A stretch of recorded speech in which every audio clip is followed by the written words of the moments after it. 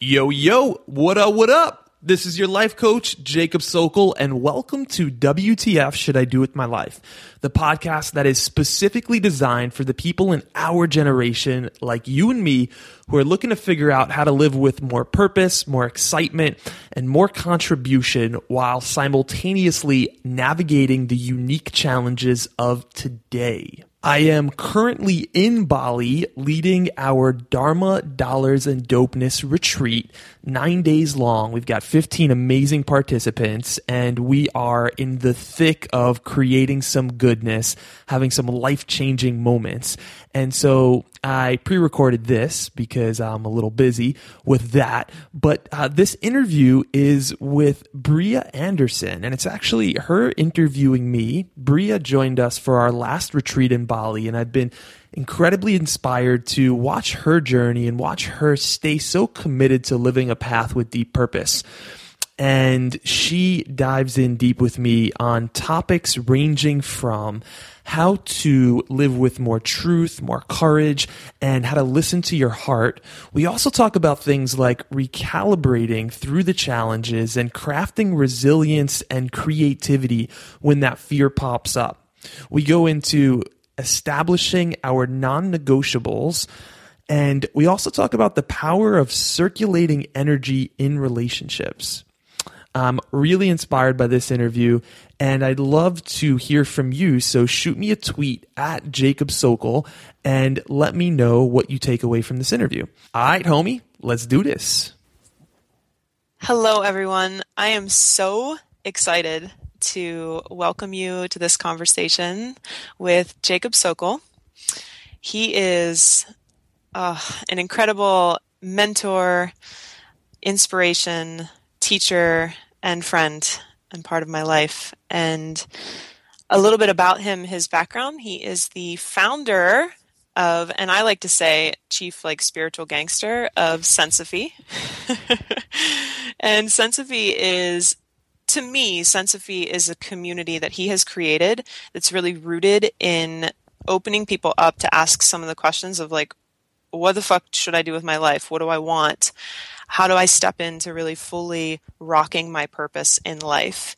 And he leads it from the place of leading from your heart, but then bringing the brilliance of your mind, tapping into what you want, how you feel, what you want to feel, and then bringing your wisdom along to answer those questions and step into your purpose and just really live full on. And my journey with him so far has opened me up to clarity and experiences in my life that I hadn't even realized I dreamt of. So I'm incredibly appreciative of him and so excited to dive into some goodness today. So welcome, Jacob. What? That's awesome. Thank you for the amazing intro, and thank you for allowing me to be a part of your path and to see your evolution unfold as you courageously and consciously continue to put your heart and soul on this path. It's been an absolute pleasure, and I appreciate your warm words to get us started here. Thank you, and you're welcome. So, the first question that I am curious about is, with your journey in Sensophy, kind of the how and the why. How did you come into what you've created thus far, and why this path? Why this path through the container and the community that is Sensophy? Right on. Well, I had a very adventurous childhood, and I say adventurous because it was adventurous, and also it was quite challenging. My parents got divorced when I was, I think, 4 years old. They had some addictions that they were struggling with, and there was a long, drawn-out divorce. And my mom, I had brunch with her yesterday. She was like, yeah, I remember when I just had 6 shopping bags to my name and we were looking for a place to live. And, it's funny, I can say that now with a big smile and some pride, and maybe that's a dramatization a bit, but maybe not. Shit was kind of rough, and we lived in we basically lived anywhere we could. We stayed with random family members, extended family members that I didn't really know that well, friends of hers, ex-boyfriends of hers, and this was when I was about 6 years old, and it was just adventurous. It was just like, it was not a very stable, certain type of life. That being said, I never was deprived of love at all. Like, my parents both loved the fuck out of me and would, I got that. So I never felt unloved. It just felt like, man, like this is kind of crazy. And I didn't really know that it was abnormal. But the reason that I bring this up in part is because I was introduced to all these experiences that you might say were challenging as a child, that when I showed up for first grade class and the teacher told me, like, hey, Jacob, just read this book, and like Disney, works this way, and like all the propaganda that they fed me as to what the American dream is and the way that life needs to be, I was kind of like, yeah, that's a bunch of bullshit. Who are you fooling? Not me. And I'm like 6 years old, and I'm not exactly verbalizing this, right? But that was just like my intuitive feeling. It was like, the way that you say life works doesn't actually work that way, and you might be able to fool everyone else, but deep inside, I know that there's another way to live life. And it's funny because 25 years later, I still have that same sentiment in me, which is like, you guys are saying life needs to be one way, but I see through that story. I know that there's another more fulfilling way to approach life. And I'm not going to buy into your narrative about how I'm supposed to live my life. I'm going to be true to what my experience is and what I actually want. And so that's kind of been the journey, and I'm really proud of both of my parents. My dad worked, they went through a painful divorce, and my dad worked 2 jobs. He woke up at 7 in the morning and got out of the house at 7 in the morning and went to be a dean in a public school for his first job of the day, came home, took a nap for a half hour or an hour, and then went to his second job, which was a professor at City College at night, and didn't finish work until 10 at night. So that was 20 years of his life. And this, was starting pretty much my parents. This happened around the time, I think my dad was 45 when they got divorced, something like that. So this is really later in life, but really showed me that through the challenges that come up, that, there's a certain amount of just discipline and like keeping your head up and showing up for the job and being committed to something larger than yourself. And in his case, it was me and my sister that enabled him to have that strength to continue to move forward. And my mom, amazing as well. We lived in a basement apartment that flooded in Flushing, Queens. And my mom reminded me yesterday, she's like, remember when I used to make a sale every once in a while? We got to celebrate with ordering Chinese food. Remember how exciting those days were? Wow. And it's funny, I do. I was really young, I do. But I watched my mom also kind of on the come up and, just rebuild her life from that situation upward, and ended up leveling up in her career. She went back to college. She took one class every night, and she took one night class every semester, and 10 years later graduated with a degree when she was in her 60s in art history, just because she wanted to, I guess, have a degree and follow that growth that her soul wanted to have. So, these experiences, I know you didn't directly ask this, and I don't generally share this, but these experiences kind of opened me up to, listen, life is not the way that we're told it is. And whether you didn't have my set of experiences, you might have had your own set of experiences that are abnormal. And the irony is that they're way more normal than we generally talk about. And you've definitely seen people, even if it wasn't directly in your life, that who kind of show like, yeah, there is something different than the way people say life is to how it actually is. And so Sensiphy for me was really about owning the fact that, yeah, okay, I made it into corporate America.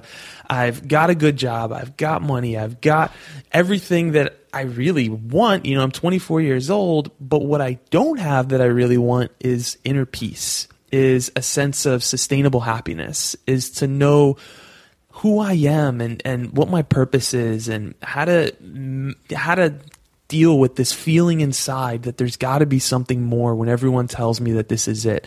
And it was really pulling back from the wisdom of being a child that I learned like, hey, you know, there's something else that I was able to bring forward and then take a huge leap into uncertainty and navigate the process. So I can tell you that was kind of leading up to Sensiphy. I can tell you a bit more about ultimately, you know, Sensiphy was, if there's anything I can give back to the world, what would I want to give to the world? And it was helping people go from feeling what I felt. It was just 6 months earlier at that point when I had left my job. And that was, my mind was out of control. I believed all my thoughts, and so I felt like I was crazy. I felt uncomfortable in my skin, like I could never really drop the mask and just be myself, because then you'd find out about that shame that I had that actually revealed that I wasn't a good enough human being, and there is something fundamentally flawed with me. And then the guilt of, why can't I just be happy when I know I have it good? There's definitely something wrong with me now. So helping people kind of go from that heaviness, that shame, that hopelessness, that helplessness, to 6 months later when I felt pretty much the complete opposite of all that. And if there's anything that I could give to the world, I just wanted to help with that. And that was kind of my intention for starting Sensiphy. How was that for a mouthful? I was with you the whole way, just taking it all in. I loved it. And you know, Jacob, really what I felt through you sharing all of that is one of the things that I appreciate about you so much, which is just that realness. You know, like going with what you feel, speaking the truth, and sharing it, because you know, and you spoke to this, you know that within that, somewhere, someone is going to be able to connect and say like, oh, wow, I can see this in a different way. Like, there's experiences in my life that I've had that sometimes feel crazy and fucking chaotic and messy and all over the place and not normal, quote unquote. There are other people out there that have gone through that in their version. And for people to be able to see you, and I know for me, to be able to see you still courageously stepping forward, you know, listening to what feels true for you and stepping forward and taking risks and taking action to create this life that you desire to live, you know, those, what I see as lifestyle design, if you will. Like, how do I want to feel? And how can I create a life that is in alignment with that?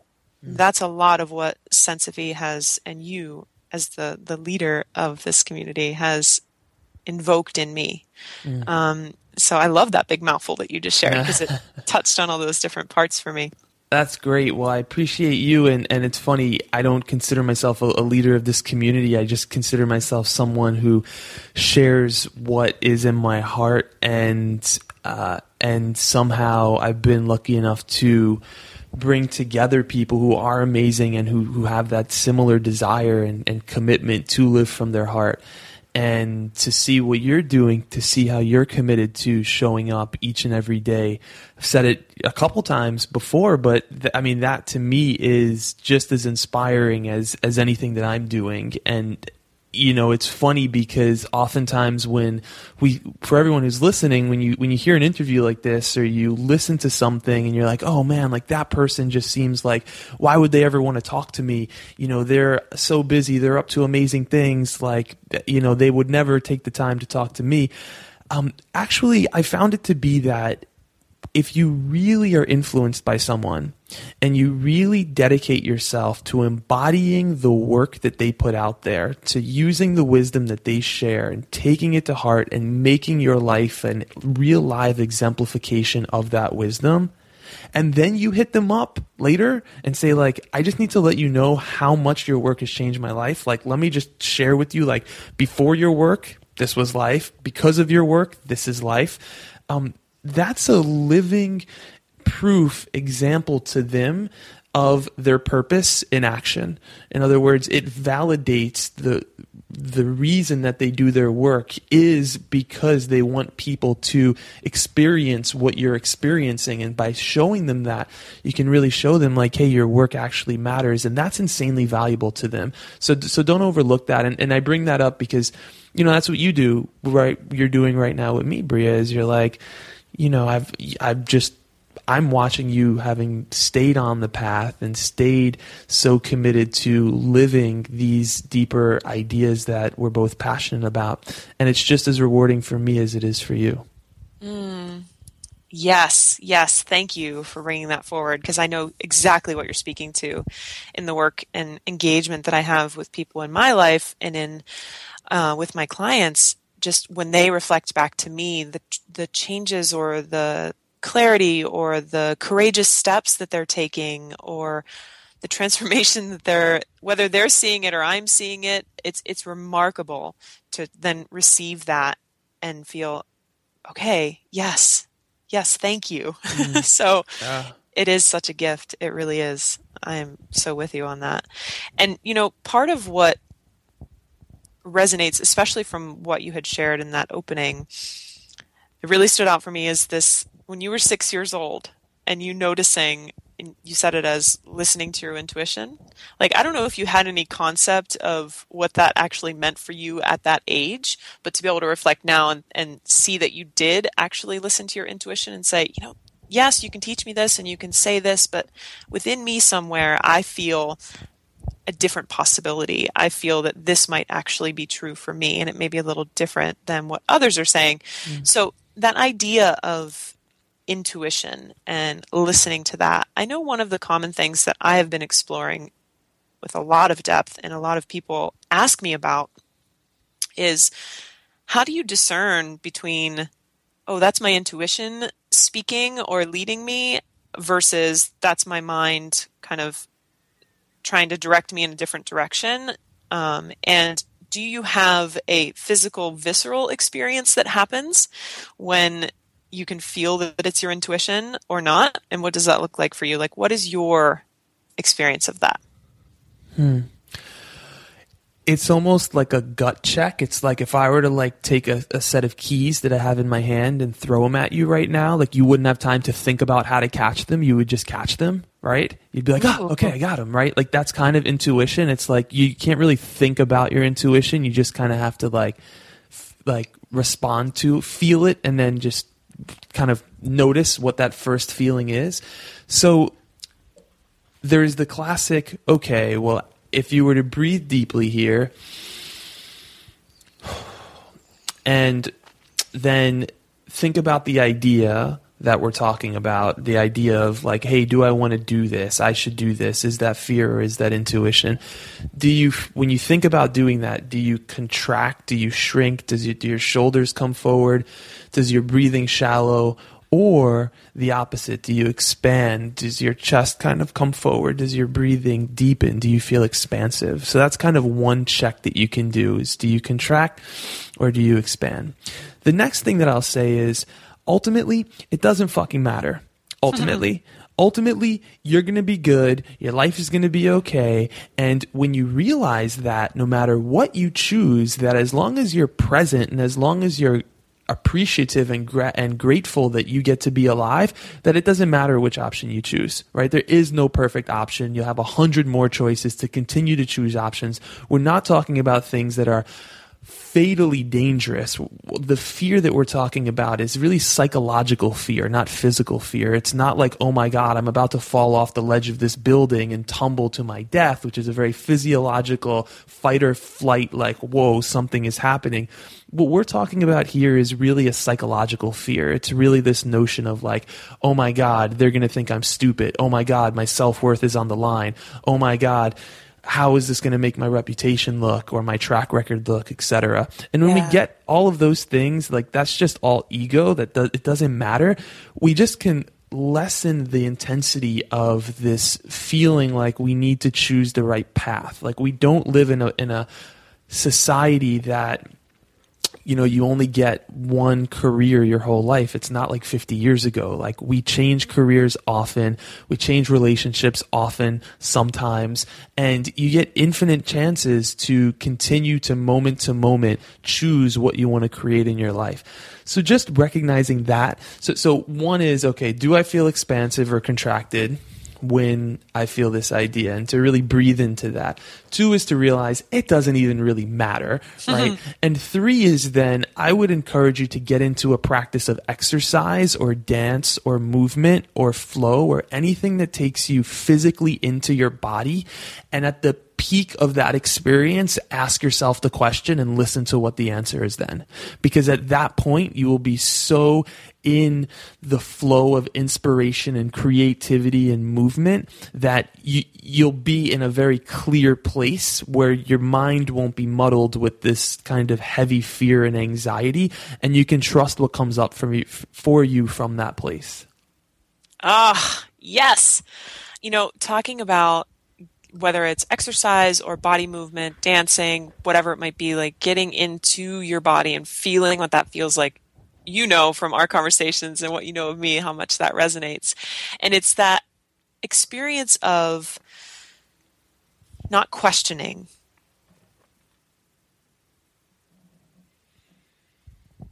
Courage to listen to that and take that leap. And sometimes that involves taking action, and then before you actually have full clarity of what that action might be rooted in or what that action might create or develop.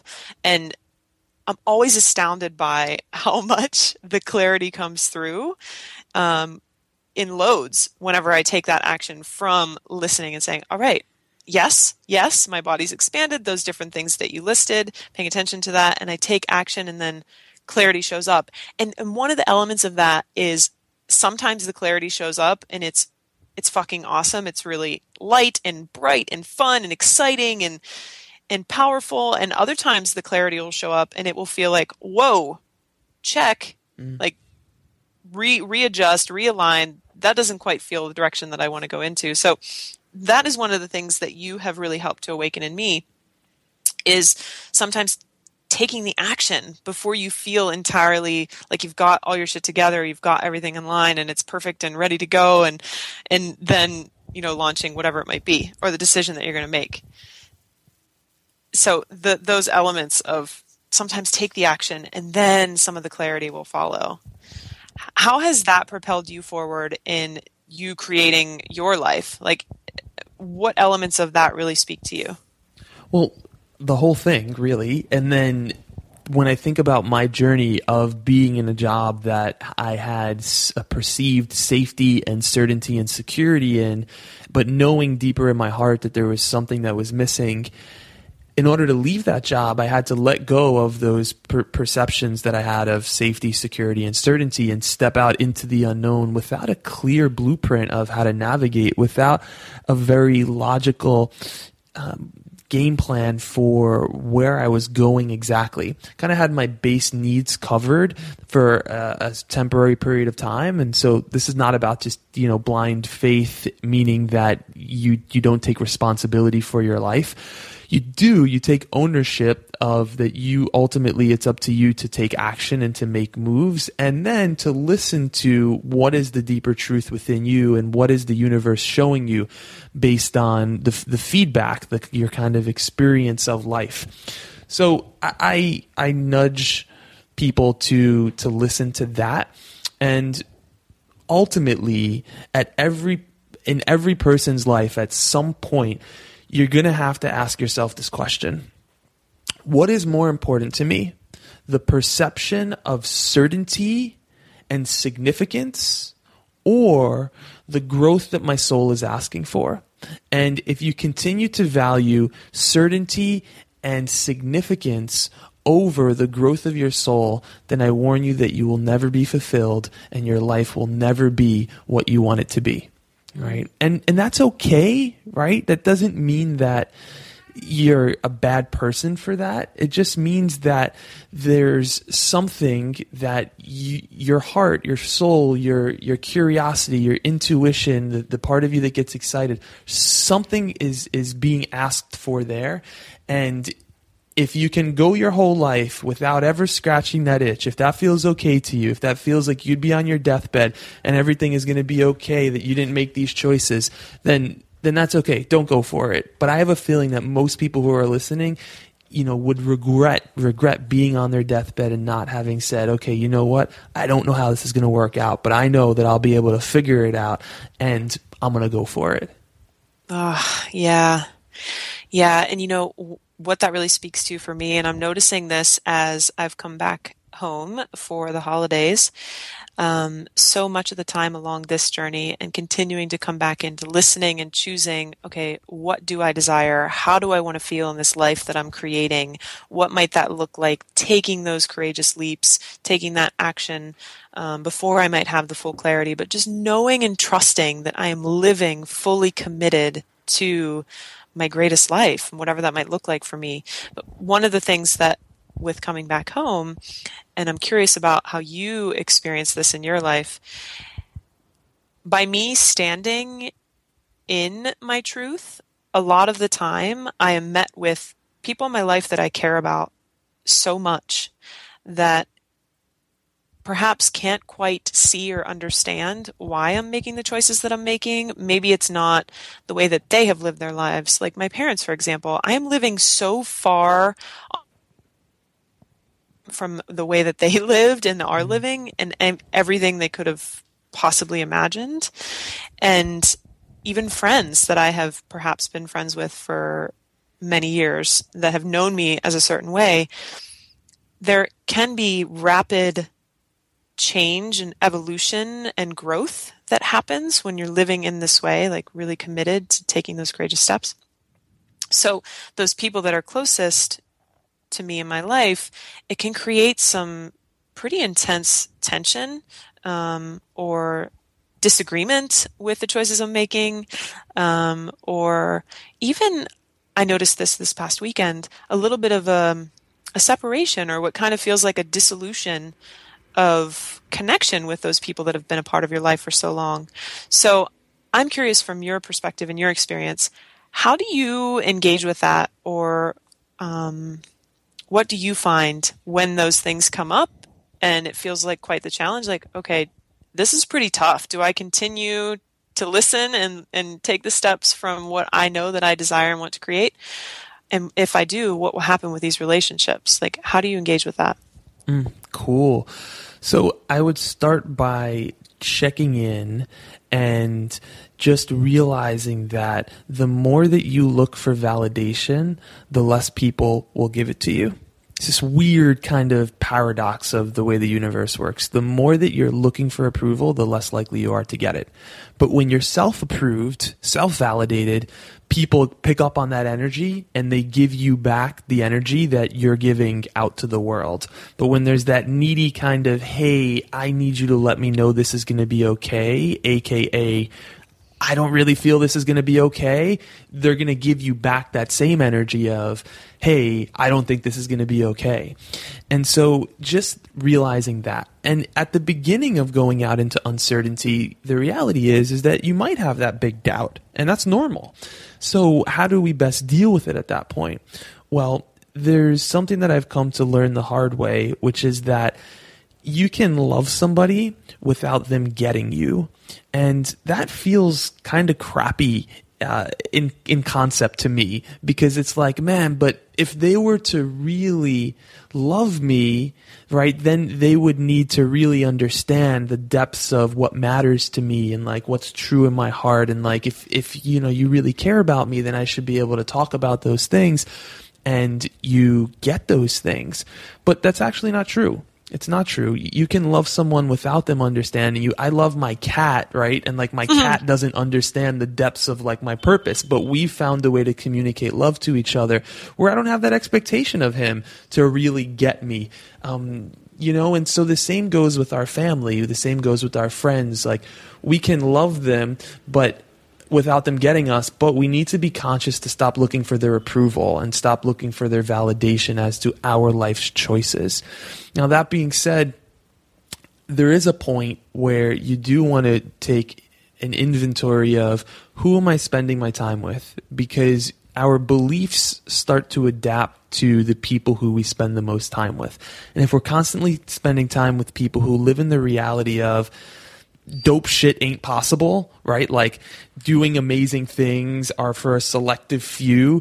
And when I say amazing things, I don't mean to generalize that you need to have some kind of, you know, celebrity looking Facebook feed on the beach, hanging out with beautiful people, like, you know, eating amazing food. Like, I just mean like whatever is amazing to you individually that society says isn't right, but your soul says is. And if you're constantly spending time with people who don't get this, it's going to unconsciously infiltrate your mind despite however much willpower you have, especially in those early vulnerable stages of venturing out into uncertainty. So the task really is, okay, well, how do I surround myself with people who know that something more is possible? How do I surround myself with people who are doing things that inspire me? And to really make that a high priority, I spent nearly 5 years reading about personal development before I got this piece of wisdom here. And I wanted to spend time with people who really understood, who really lived in a different way, but it wasn't in my immediate circle. I don't know. I started reading about personal development maybe when I was 20, and it wasn't until the time I was 25 that I actually had a sense of community and like, oh, wow. And the difference that makes to have a tribe of people who are also at their edge and sometimes a couple steps ahead of you, it is where it's at. So I'd encourage everyone to just check in with themselves and say, okay, well, how can I spend a little bit more time or a lot bit more time with people who enable me to grow and inspire me to grow instead of telling me that what I want to do is not possible? Oh my gosh, yes. I know, speaking to that for myself, I have found that space to feel heard and like there is an openness to even engage in that conversation and to be received, and not necessarily, it's not really coming from that place of validated, but where you can have a conversation with someone and feel like, oh, you kind of get what I'm talking about here. It helps to open up space to then be able to step into what you desire, what I want to create, and get that momentum going. And I have found that in association with, say, the other relationships in my life that maybe aren't necessarily a part of that space, like my family, for example, they're not a part of my community of people that are doing this work and choosing to live in this way. Yet I'm seeing that the more that I continue to put my energy into that community, make these choices for myself, grow, evolve, step into my clarity and my truth, indirectly, I see shifts and transformation and change and growth within my family. And it's not even like I'm taking what I have in that community and bringing it to them and saying, okay, you need to be this way now too, or you should do this, or you should do that. Because oftentimes that's a question that people have for me that I love to bring to this conversation is, okay, well, that's great if I'm in that community with those people, but then what about the other people in my life that are important to me that aren't necessarily doing that work in that way? I've really found that the more clear I am and show up in who I am, it's amazing. It's almost like magic. It's amazing to witness how my family and the other people in my life that are so important to me also start to shift and change and see things in a new way and open up into more of what they desire in life and pleasure and what that means for them. And I feel like that is really an ultimate gift that you can give to yourself and to others in that way. Have you found that to be the case in your journey too? Yeah, totally. So to exemplify, that's like a new Centipede word we should use. We exemplify shit. To exemplify what's possible and to break their understanding of the current confines of how life needs to be lived and give them permission through us doing what we do, giving them permission to do what's important to them. So yeah, completely. And then I see that in my life and my circle. And another ironic thing here is that when we try to change people, it's like a recipe for disaster. But when we just focus on like being true to ourselves and doing us, then we inadvertently change people because we show them that something is possible. So beautiful. And I'll just say, there are people who I no longer talk to who were best friends at some point. And it's not that I don't love them. Like I can get an instant smile thinking of many friends from the past. It's just that our growth paths are different. Our soul paths, our spiritual paths are different. And that might be as mundane as saying, like, for me, I'm inspired to do work that helps people suffer less. And for them, that might mean, hey, I'm inspired to do whatever work I'm doing, get good at it, use that money to go out partying on the weekends. And just knowing that we're just in a different place in life, and I can love them even without spending time with them. And that, in part, it kind of sucks a little bit because it's like, man, but I love you and I want to be on this journey with you forever. But at the same time, it opens up space for new people to show up in your life. And there's no resentment towards the old friends. There's love and just checking in to see, like, okay, am I on a path with this person that is enabling me to grow? And for some of my friends, because I'm kind of the crazy one in my friends. Not crazy in the sense like I'm going out to bars and getting into fights, but like I'm crazy in the sense that like I'm going to Colombia to live there for 2 months. I'm quitting a great job. I'm like, trying orgasmic meditation. Like I'm like doing all kinds of weird things. And there were and there are some friends who kind of just see that and they're like, yeah, I'm going to let him go experiment with that, see how it goes. And then once I see that either works or doesn't, then I'll decide to do it or not. And I love, all of my friends, and I love the fact that they can come visit me in these crazy places in the world. But it did require me to go first. And I look at them in their own life, and they're growing in their own ways, whether that's relationships, whether that's career. So just checking in and really, feeling into like, do I feel nourished? Do I feel more filled up when I spend time with someone? And if so, it doesn't mean that they need to really get you fully or even, say what you're doing is right fully. But knowing that's probably a good sign. And if you feel kind of empty and like exhausted after hanging out with someone else, that's probably a good sign that you can love them from afar.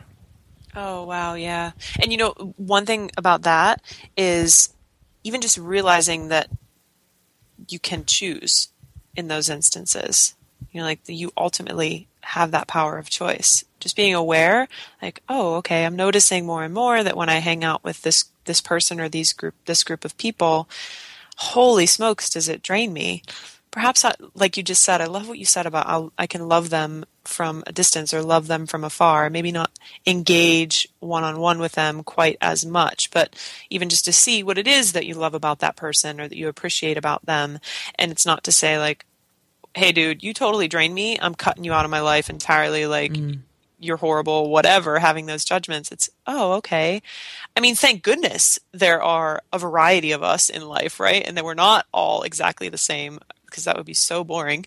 But, that you can make that choice. Oh, well, I now have the opportunity to engage and invest more of my time over here with people that I feel totally lit up and I feel really energized and I feel even more curious about things and I feel inspired and living in that place and loving others from a distance. And, one of the things that I've come to find in my journey, especially more recently since I had chosen to embark on living nomadically and heading out to Bali for a few months and exploring what lights me up in life. And then now I'm going back to Bali again in January. And some of the people in my life, they often have this perception that like, oh, well, she's found some kind of pot of gold and she doesn't really have any, her life is just all rainbows and unicorns and puppy dogs. And she's been lucky and found that magic. And she probably doesn't really have any challenges and life's just so blissful, right?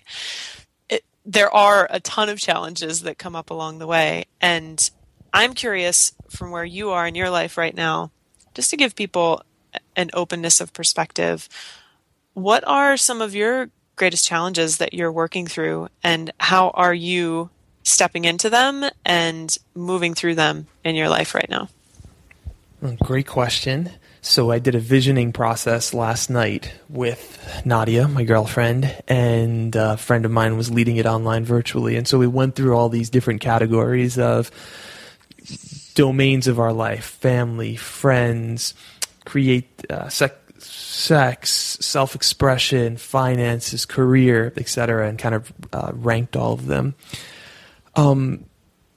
So the challenges that are coming up for me, life has changed so much since I've distanced myself from the story of what is to be considered dangerous and irresponsible, and like a sign that I'm not good enough or like I'm a failure. And since I've just moved right through those stories, and they still come up from time to time, but what I mean is that traditional narrative as to what it means to be successful and what it means to be responsible, and in taking action and going out into uncertainty and living with a different guide book for what's possible and what's allowed. Some of the things that are true in my life now don't bother me, don't freak me out. And if you would have given me the same exact situation 2 years ago or 5 years ago, I would have been like, this is crazy. Like my anxiety would have been through the roof. So, what does that look like? I recently launched a project that was a retreat for coaches, and it was an idea I was experimenting with and just figured, well, I've done a couple of retreats. We've had a bunch of coaches on my retreats. Why not do one just for coaches? And I put it out there and heard crickets, like nothing. And this wasn't like a disappointment. This was like a, what the fuck? Just like a surprise. It wasn't like we had like a few people apply. There was like no people. It was like, is the server broken? Like what's going on? And so kind of dealing with the reality of, hey, I just launched a project and no one showed up. And so now what do I do? And then looking at the different options. Well, okay, let's see. What tweaks can I make? Why do I think this is happening? What's different about this project than my last project? And seeing if I can find some data points or some information that I can then use to modify and then put more effort into getting this where I want it to be. And so I did that a little bit for about 3 days, and then did another experiment of kind of bringing more people to the website and introducing them to the product. And again, crickets. And so at this point, I just realized, it's just time to scrap this project. Like, cool. I threw it out there. It was an experiment, and it didn't go the way that I had hoped it would go. But that's fine. This is just the life of a business person. You try things, or of anyone really. You try things, you see how they go. Now, if I would have done this, I'll say 5 years ago, but the reality is even 3 years ago or 2 years ago, maybe even a year ago to a degree, 5 years ago, this would have meant that I'm not good enough. I'm on the wrong path in life, that I should go back to having a corporate job, that I should hang my head in the shame of failure, that I shouldn't talk about it. I should definitely try to hide this because it's going to mean something about me, my reputation, my credibility, et cetera, that I should... that it was all a waste of time. I should regret doing this because it wasn't worth it. That the money that I did spend in investing in this project was a total loss, that I actually didn't learn anything from it. This would be a mindset that I would have had because this is what society would have told me, and that's what I would have believed at that point. But as I said, having been on this path for some time and been living in this way of my self-worth is not on the line. This doesn't mean anything about who I am as a person. 1. 2 is everything is an experiment in life. When we take our self-worth out of the equation, whether it goes the way that we hoped or the way that we didn't hope, either way, it's just an experiment. We're just getting data, and nothing is a failure if we view every opportunity as a lesson that we can learn from it. So, okay, well, cool. What can I learn from this experience? What did I do well? What did I not do well here? And then the reality of this means nothing about my kind of purpose in life, that like, oh, I'm totally off track, I should go completely in the opposite direction.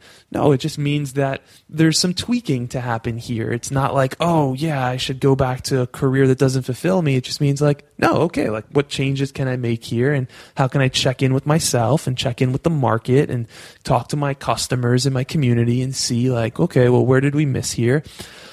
So this is a kind of practical example of how the challenges that would have felt life-altering a few years ago, now, what did that entail? That entailed some sadness. There was a little bit of grieving. I gave myself about a day or two to just, like, I watched Netflix one morning instead of working. I was like, I just need to, be with my sadness and just kind of zone out for a little while. And it wasn't that I was limiting myself to a day or two. It was just that was kind of my processing period. So often in life, we repress our emotions and then they stay there because we don't allow ourselves to process them. So by allowing myself to just say, I feel sad. I'm grieving the death of something that I worked hard on. It was kind of like, I had a miscarriage, to be a little bit dramatic here. But it's kind of like I was bringing this baby into life, and somewhere along in the process, it didn't work out the way I had wanted to. It kind of died in that process, and because I allow myself to experience this without shame, without guilt, without feeling like this inherently means something about who I am. Because of that, I can just go through it, and it's like, all right, cool. Well, now that that's done, that's exciting because now I have space to create something new. So what might that look like? That perspective of seeing the possibility that it's not like the end game when this experiment that you've chosen perhaps quote unquote fails, that like, okay, well, shit, I guess I'm done. No, there is the option to see it as, well, what does that open up the space for? Okay, maybe this wasn't what came to be, but what can come to be now in this new space. And one thing that reminded me of that I love, I was listening to a podcast, Elizabeth Gilbert, she was interviewing Brene Brown, and they were talking about failure and our perspective of failure. And she had approached it from, that saying of, what would you do if you knew you couldn't fail? And she was like, for real? I think Brene had said, I want to go around with a Sharpie and edit all of those bumper stickers that say that and shift it to, what would you do if you knew that failure might be a possibility, but you're still willing to step forward anyway? If and when failure shows up, okay, cool, I might recalibrate, readjust, change some of the parameters of my experiment, and continue to step forward. And I love, to me, that perspective is so much more spacious, right? Like you have more room to kind of play around and create versus attaching the value of self to whatever that chosen endeavor is. And then quote unquote failure comes up and it's like, holy fuck, all right, I'm done. Like that was my everything. That was me. That meant everything about me. So I am no longer me. I have no more me to give and share because it depleted it all. So that element of spaciousness. And speaking to that, I'm curious from your experience and your journey, what are some tools or ways that you, maybe I can refer to them as, a lot of people like to say the fundamentals, but practices that cultivate that spaciousness in your life? Great. Dealing with fear specifically and the possibility of failure, what you can do is an experiment or actually a practice called fear setting. Instead of goal setting, it's called fear setting. And what this looks like is you look at the thing that it is that you want to do. And so let's say in my case, run a retreat, right? Run a new retreat. And then we say, okay, well, what's the worst case scenario here? Right. So what's the worst case scenario of running a retreat if it doesn't go the way I want it to go? Nobody signs up. I lose some money.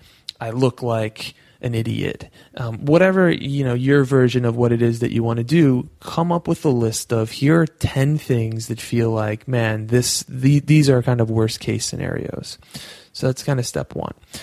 Then step two is, okay, well, for each of these 10 different things, you go through them and you say, how can I minimize the likelihood of this happening? And you come up with 3 ways for minimizing the likelihood of losing all your money, right? That'd be one on my list. So, okay, well, how can I do that? I can figure out how to use a retreat center that has a refundable deposit or a very low deposit. I can not invest, thousands and thousands of dollars into a video for the retreat, like a promotional video. I can do it, more cheaply, but still effectively, whatever. You use your own kind of thing. So 3 ways you can minimize the likelihood of each of these 10 different things happening. And then the third column would be, the third thing to do here would be, okay, well, even if this were to happen, what steps could I take to recover so I get back to where I started? And so, okay, well, if I do run a retreat and I do lose some money, okay, well, what could I do at that point? Well, I could probably take on some more one-on-one coaching clients. It's not something that I normally offer as a service because I like doing my business in this really specific way that really enables me to have open calendar and et cetera, et cetera. But yeah, I guess I could take on some one-on-one clients, or I could do this, or I could do that. So just looking at those 3 things help with the psychological fear, because there's the difference between the physiological fear of, oh my God, fight or flight, I'm actually potentially about to be injured here, and the psychological fear of ego and kind of this story that we believe that's actually true about life being dangerous when it's just us not being present to the moment and either in the future or in the past. So that's a very practical exercise you can do. And then as far as supporting your overall physiological well-being and your just mental, emotional, spiritual, physical well-being, the fundamentals. So what are your daily practices for taking care of yourself? Are you meditating? Are you exercising? Are you dancing? Are you hydrating? Are you taking in wisdom that really inspires you and helps bring you into a state of consciousness that you want to be? Creativity, inspiration, contribution, whatever that might be for you. And so to take an inventory of like, okay, well, which of these things actually support me the most? And then how can I create rituals in my life that are non-negotiable that support me in rocking these practices, because these practices help keep me at my best. And when challenges do arise, because they will, it's easier to navigate them. Mm-hmm. Mm-hmm. To me, that speaks to, I love when you use the word non-negotiable, like discovering what those non-negotiables are for you or for me, and owning that. Like if I know that waking up every morning and sitting for my meditative practice is going to completely change the direction of my day or how I experience my day or show up in my day, and that's a non-negotiable for me, that's it. I'm showing up for it. Like I'm not taking it off of my schedule. I'm not allowing, oh, well, this happened and that might be more important. Like, nope. It's non-negotiable. Totally. If you think about someone that you loved, right? Like, let's say like Bria, I was like, oh, Bria, can you like babysit my child for like 2 days when I'm out of town? I don't have a child, but we'll say like my cat or something, right? Yeah. Like babysit my cat.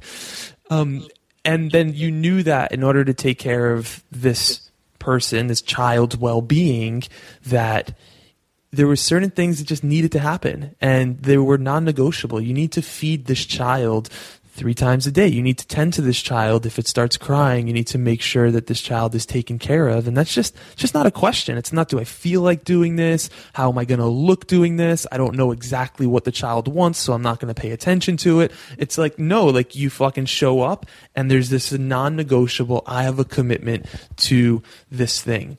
And so to treat our well-being the same way we would treat a child's well-being, how would you need to show up in your own life if you were going to take full care of yourself? the way that you would take care of a child, because that's what we're doing. We are taking care of ourselves, and when we do take care of ourselves, then it enables us to take care of others in the capacity that we're inspired to make the impact in people's lives in the way that our heart is really craving to, instead of showing up and doing monotonous labor that isn't actually meaningful for us. Yeah, that element of taking care of ourselves just like we would a child. I believe, and I know that you do as well, that we all have that child within us. So nurturing him or her and caring for ourselves in that way. And, the perspective that sometimes can be seen as, well, we should be selfless, right? We should take care of others and give to others and take care of others before ourselves, because at least that's how I was raised to believe, that that's the kind thing to do, and it's not to say that we're not still opening up and offering to care for others from that kind place.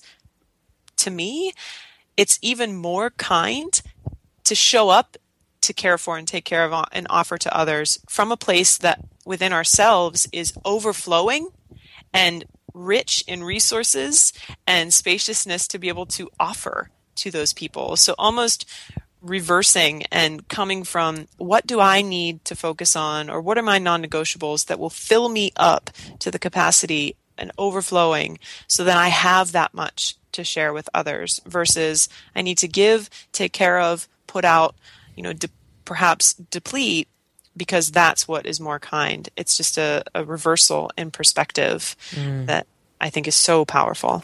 Yeah, I love that. It's funny because being selfish and selfless, to me, they're just the same thing. It's just two sides of the same coin. Giving and receiving, two sides of the same coin. You wouldn't say, what's better, inhaling or exhaling? You're like, no, you fucking need both in order to be healthy. And it's the same way with giving and receiving, or with taking care of yourself and taking care of others. It's through that inhale, like, okay, now I've got something in me, then I can give it back out. Right? But we wouldn't demonize our inhaling and saying like, oh, you're so selfish for only, for inhaling. It's like, no, I need to inhale in order to exhale. We need to receive in order to give. And it's really just the same process. And I think people fall short when they break up those two things into separate things, when really it's just different parts of the same cycle. Oh, wow. I love that perspective. I never saw it in that way. Thank you for that. Yeah, it's the fullness of the experience, needing, and the yin and the yang, like they complement each other. Yeah, well, what happens is, because we live in a scarce society, a society that's constantly drilling messages into us about fear and that there's not enough and that you need to watch your back, is that when we take that inhale of receiving, we're like, we don't want to let it out. We want to keep it in because we're afraid we may never actually get another breath again. So we try to hold it in. And as a result of holding it in, that doesn't serve anybody, doesn't serve us, doesn't serve anyone else. But there's a flow, there's a circulation of energy or of wealth or of resources. And it's a spiritual perspective, I believe. You could probably look at it in an economic perspective or any other perspective. But for me, it's a spiritual perspective of circulating energy, circulating wealth, circulating goodness and kindness. And when we get that, it doesn't actually help us to keep it to ourselves. It's actually that the more that we give, the more that we build a stronger, more potent energy cycle through our life that comes back to us. The more that we take care of ourselves, the more that we give. The more we take care of ourselves, the more that we give. But not doing it from that place of scarcity, of like, oh, I'm not going to be able to ever do this again. Or of, man, I really need to do this because if I don't do this, then people are going to think badly of me and judge me, which is often the people pleaser mindset, or like, oh, I need to do this in order to get love. So it's not actually a pure act of giving. There's a shadow intention there of, no, actually, I'm actually I'm saying that I'm giving, but really what I'm doing is I'm asking for your approval. And we've all done that, at some point and continue to do at some point, but just being conscious of that, when we really get that there's a flow of energy here, then we can breathe into that flow. We can kind of harmonize with that flow. And that speaks to this great topic that you brought up. Wow. Thank you for that. This conversation and the things that we have dove into together has been so rich for me, and I have a sense for everyone listening. So many different tools and perspectives and just resources for people to be curious about. There may be some things that landed more than others, but wow, this has been so abundant for me. I thank you so much. I thank you too. Thank you for the great conversation, and thank you to everyone who's listening. Yeah, you are welcome. One final thing that I would like to put out there for everyone and that I'm excited about is I love questions. I love being curious and asking questions in my life. I feel like it opens me up to new perspectives and new possibilities and abundance. So if you would, to offer to everyone listening here, almost as a holiday gift to them, moving into the holidays and into the new year, a powerful question that people can ask themselves that can perhaps provoke thought in a new direction, open them up to possibility, just expand into spaciousness. Any question that comes up for you? I'm going to share a question right now that's going to be a little bit ridiculous. Amazing. And I generally answer a question like the one you just asked me, thinking about everyone who's listening and thinking about how can I give a question that's going to be useful for the person who's listening.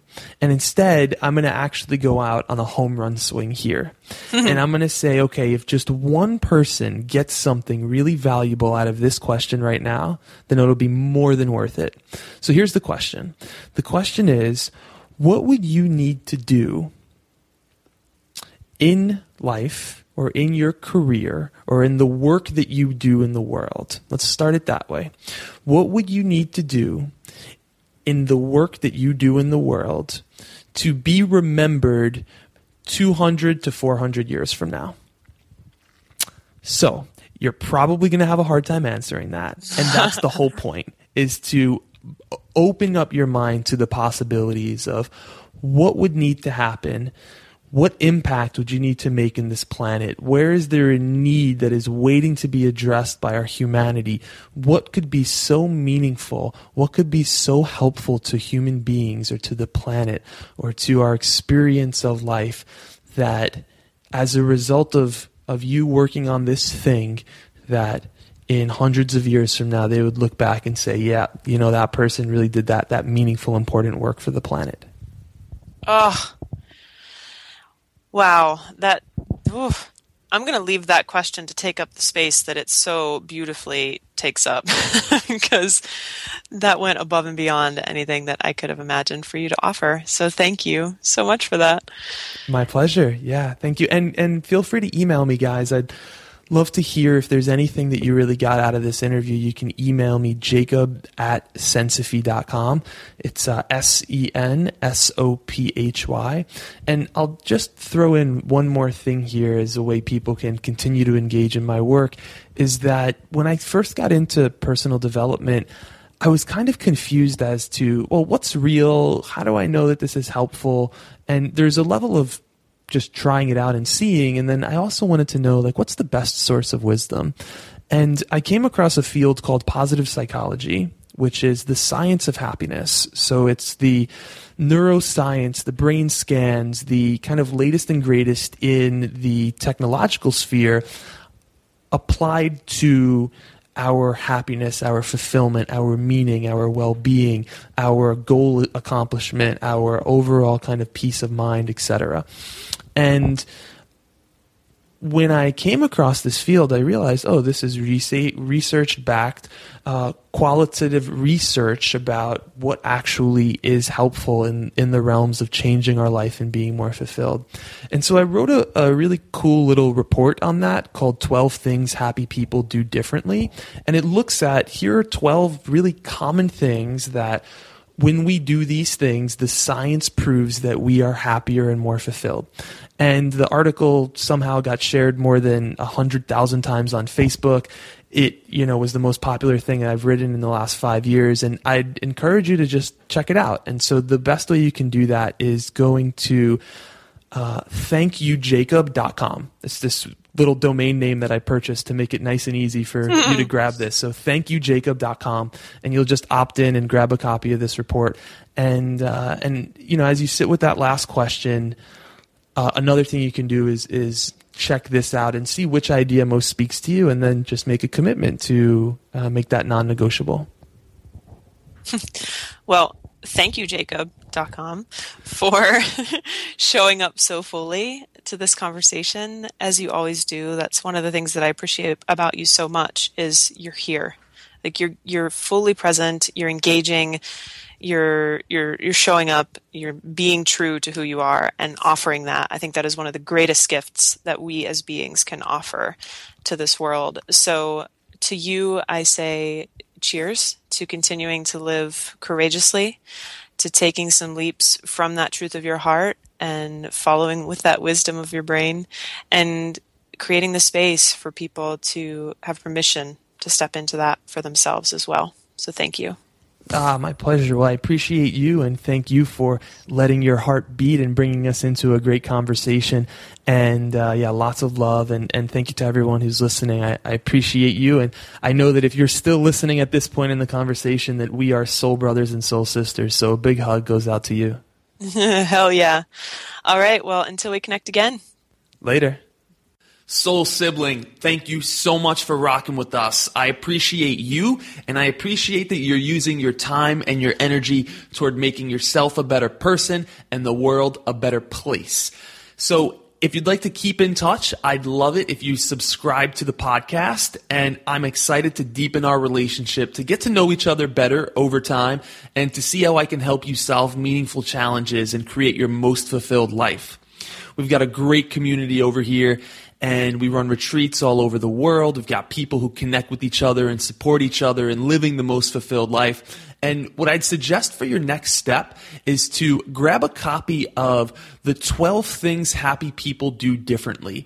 It's a scientific-based approach to happiness, and there's a lot of great wisdom out there, but this in particular is researched back from some of the world's leading positive psychologists in the world, and it's super grounded, super practical, how you could do these 12 things that happy people do differently and rock it. The article's been shared over 100,000 times on Facebook, and there's some magic in there. So in order to grab a copy of that, you can go to thankyoujacob.com.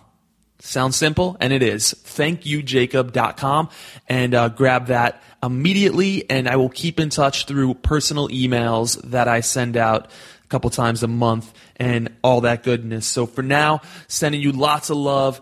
Keep it real. Follow your heart, but bring your head. Peace.